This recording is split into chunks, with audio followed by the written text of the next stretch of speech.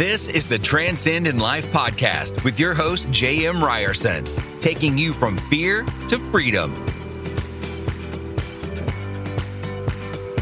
Hey, what's up, guys? Welcome back to Transcend in Life. This is a Tuesday tune-up with the Ryersons. I have my beautiful co-host, Lisa. Good morning. Good morning. How's it going? It's going pretty good. I'm in the newly put-together office. We actually made it to Florida, so congrats. Woo! Yes, we are here. Very excited to be here. You know what we're going to talk about today? This is very appropriate because I believe if you would just show a little more attitude of gratitude, perhaps you might enjoy the experience a little bit more, even though I realize there's some stresses. What do you think? Okay. So we're going to talk about having an attitude of gratitude, the benefits of gratitude, because there are significant ones, even if you don't want to hear that, or my wife, when I move her across the country, because that has been stressful, I understand, but this is a real thing. So one of the first things that it does is it really does make you smile. You can't help but smile when you think of some of the amazing things we have in life. So I guess that's where I'll start and just say, do you have a practice that you use? Because you know what we do as a family, and we can talk about that. But how about just for yourself? Do you do it in the mornings? What's kind of your philosophy on this idea? Yes. So in the mornings, I do have my routine. Makes me very happy to play my brain games in the morning and things of that nature. And a lot of times if I get, if the stresses start coming throughout the day, I do stop myself and go, you know what? I need to figure out or list all the things that I am grateful for and all the blessings that we do have. And actually a great example was I was talking to a newly appointed agent today, and super peppy lady. She was awesome. We were chatting it up, and I was telling her, she goes, well, it's kind of echoey where you're at. And I said, oh yeah, everybody says that because if I'm talking to someone in my home, we don't have furniture, right? We have some furniture. So I was kind of joking. I was telling her, I go, I have 10 dining room chairs, but no dining table, right? And so we're laughing about it. And it's been a pretty stressful few months because, I joke about it. We've been squatters. We've squatted in our last house because we sold all of our furniture. And now we're kind of squatting in our new house because the furniture isn't here yet. And it was really cool because she goes, but you're so blessed. And I go, you know what? You are so right, Tammy. Like so blessed. And I go, we're all healthy. The kids are, finding new friends and meeting new friends, and they're going out and playing. And my oldest is at a tennis academy that he absolutely loves. Things are good, right? Things are really good. Yeah. The word that comes to mind is always perspective for me, because what we really say, and when we catch ourselves doing this, woe is me, it's like, okay, these are some real first world problems right now. Like, look, we have a roof over our head. We have food on the table. We are so blessed just to begin with. All right. Mm-hmm. So let's remember, but that's the whole idea of practicing an attitude of gratitude, is trying to keep that perspective, and it's not a comparison. Look, everyone has problems. That's a fact. I don't care if you live in a third world country or you are, let's say the richest human being on the planet, you have problems. That's just the way it is. But having perspective, that's part of this whole idea. So one of the things you talked about it, the social life. So Trey is obviously just met a friend, and we've met a pretty cool family. And he came up today. He's like, hey, Dad, can you fix my bike to make sure it's ready to go? And I'm like, oh, sure, no problem. Why? Because so-and-so is going to come pick me up. We're going to go bike riding.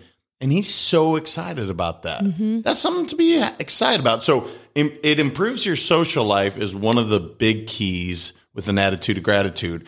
And it's because when you're happy, people like to be around you. No one wants to be around the Debbie Downer. So have you seen this in your own life? Seen Debbie Downers in my own life? Oh, of course you've seen. Yes. Have you seen that when you are in a good space, when you are happy and you're showing that you're grateful, that attracts grateful people. That attracts positive people. But if you are that black cloud that is just ready to strike lightning and thunder, guess who's coming around? Negative people. So that's my question. Totally. Actually, it happened last week. I was in a mood, and I don't know why, but I was in a mood, right? And I just kind of had this just negative attitude. You know, I was trying to keep it at bay. And what was funny was I was noticing that every place I went to, I was running errands, right? I'm trying to get pillows and all these things for the kids. And every person that I encountered, I'm like, oh my gosh, they're having a really bad day. And then I realized, well, no, I'm allowing myself to have a bad day. So therefore I'm attracting the worst checkout people, like everything. And maybe if I had a better attitude, they would have been happy too. This is 100% accurate. And I don't care what people think that, that's just energy or what. It's true. You attract what you put out. So for instance, when you're having those bad days and all of a sudden you get in that car accident or you just about did, that's not could it be coincidental? Yeah. Could it be coincidental? Sure, it could. But typically, you're not keeping your eyes out. You're not looking for things. Or a better maybe example is you won't see that opportunity go by. And they've done studies in Britain. They put a 20-pound note on the sidewalk. Those that said they were happy, 4 out of the 6 picked it up. Those that said they were unhappy, 0 out of the 6 picked it up on the same block just by having that happiness. So it's a real thing for sure. The other thing that it does is it improves your physical health. Now, do you have any idea why that would be? No, but I know you're going to tell me. I'm sure there's some amazing scientific thing that James is all going to enlighten us with. I'm not saying it's amazing, and I certainly don't know the study well, but it does reduce stress, which reduces and decreases inflammation. What does inflammation look like when it shows up in your body? You're inflamed. Yes, thank you. But you start hurting. It's red. It's painful. It swells. Nothing good is coming from inflammation. Look, you saw my ankle. It was inflamed greatly. And 3 days, that's all we talked about is you probably shouldn't go play pickleball because of your ankle. And I'm like, I'm going to go anyway. But the point is, you can reduce that in your body. So I'm just curious if you've ever personally experienced that. I'm never inflamed, JM. Probably because I don't really exercise. So, well, for those of you that do choose to exercise or would like to be healthier, it is shown to strengthen your immune system, reduce aches and pains, and lower your blood pressure, which, by the way, young lady, oh no, you have high cholesterol. Never mind. I guess and that's genetic. So don't even go there with that. That's genetic. And it also enhances sleep. So perhaps that can, although you've been sleeping really good. Sleeping amazing here. You know what's interesting? With no draperies. That's what's interesting. So maybe you have been grateful. You've been practicing gratitude. Right? Super grateful. And then lastly, it improves your mental health. So obviously this would be the one that, that makes sense because we are, you're seeing positive things. You're bringing that into your world. So do you have any other ideas or, again, you gave the example of where somebody gave you, you're so blessed. Mm-hmm. That is 100%. It changes your perception. Totally. And I do that with others as well. I've noticed that. And it was really nice to have that said to me today. And because, I chat with my girlfriends and I'm their venting board and they come to me with their problems and I go, okay. And in the nicest way, right? Because sometimes when people are venting, you just kind of have to let them go. And you don't want to be like, oh, it's time for you to change your perspective because that's not going to go well. But I do in my own way, try to get perspective, try to give them a different perspective. Hey, maybe we look at it this way, right? And it kind of softens the blow and it kind of makes them go, okay, maybe I need to look at it a different way and be more positive about it. There's an awesome quote, and I'm totally going to butcher it, but it comes to my mind so much when she said it. She's like, if you can't be content with what you have, you'll never have enough. Now, we're talking about somebody that, in terms of money, there is nothing she cannot reach, essentially, in this world. Maybe she can't go put her house on the moon. Maybe that's like one of the things Oprah can't do. But my point is, like, she even says, if you're not content and grateful for what you have today, you'll never have enough. And that always stuck and resonated with me. One of the other practices that I like to do is send out 3 texts to people that maybe I've lost touch with, or maybe I'm thinking about, and just send love. Do you do anything like that? Because I like to put those practices in play, not for them, by the way. It's for me. Sending that love but it's not for the response. It's for literally saying, you know what? I just want to let you know you made a great impact in my life at some point. And I was thinking about you. Yeah, I love that. Yes. And so mine is more of I think when I see things out in the world, when I'm just out shopping or wherever, and something triggers and reminds me of that person, I will always take a picture and I shoot it to them and I go, hey, totally I saw this today, thinking about you. And it does. It really makes a world of difference, I think, in their world, that I'm thinking of them. And then for me as well, and then we connect and we start talking about other things, and it's really cool.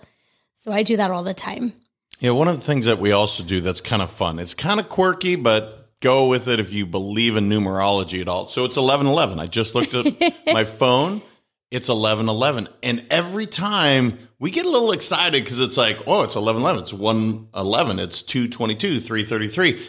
Because we believe that there are things that are looking out for us. It's kind of a sign. But I'm grateful to see that. That gets me excited.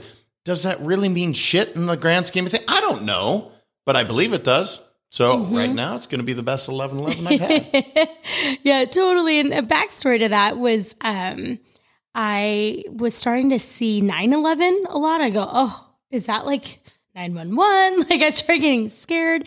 And so I actually called up, I call her my woo-woo doctor, but she's like, I check in with Heather once a month. I use her as my therapist, as my sounding board, everything, right? She's amazing for me. And so I asked her and she goes, no, these are angel numbers. I'm like, what are these angel numbers that you speak of? And so I Googled it. And literally, if you are seeing numbers that are repetitive, once again, I believe in it, but not everybody does. Google it. Like, just go angel number 222. And it'll sit there and tell you that your spiritual guides or, whoever you believe is looking out for you is trying to send you a message. And it's pretty cool because I've gotten a lot over the last, I think I got 555 a lot over the last 3 months. And that was telling me trust in the process, because I had a lot of, just reservations on moving across the country, a lot of fears of what ifs and things like that. And every time I would see it, I'd be like, okay, they're telling me to calm down. Everything's going to work out, and to trust in the process. And so it was pretty cool. I'm a big fan of it because I have a weird thing with numbers anyway. But I guess what I would leave everyone with, because I remember hearing about how important having this practice of gratitude was. But it was always too much. It was overwhelming, because some of the advice was like, write down 10 things you're grateful for. And I'm like, dude, that's 10 things. That's a lot, man. So I just started with 3. That's what I do every day. I just write down the 3 things I'm grateful for. That's my journaling. That's part of my journaling. But I heard of somebody that does something really basic. Every morning when he wakes up, he says, thank you. Thank you for allowing me to wake up. Every time he goes to bed, he says, thank you.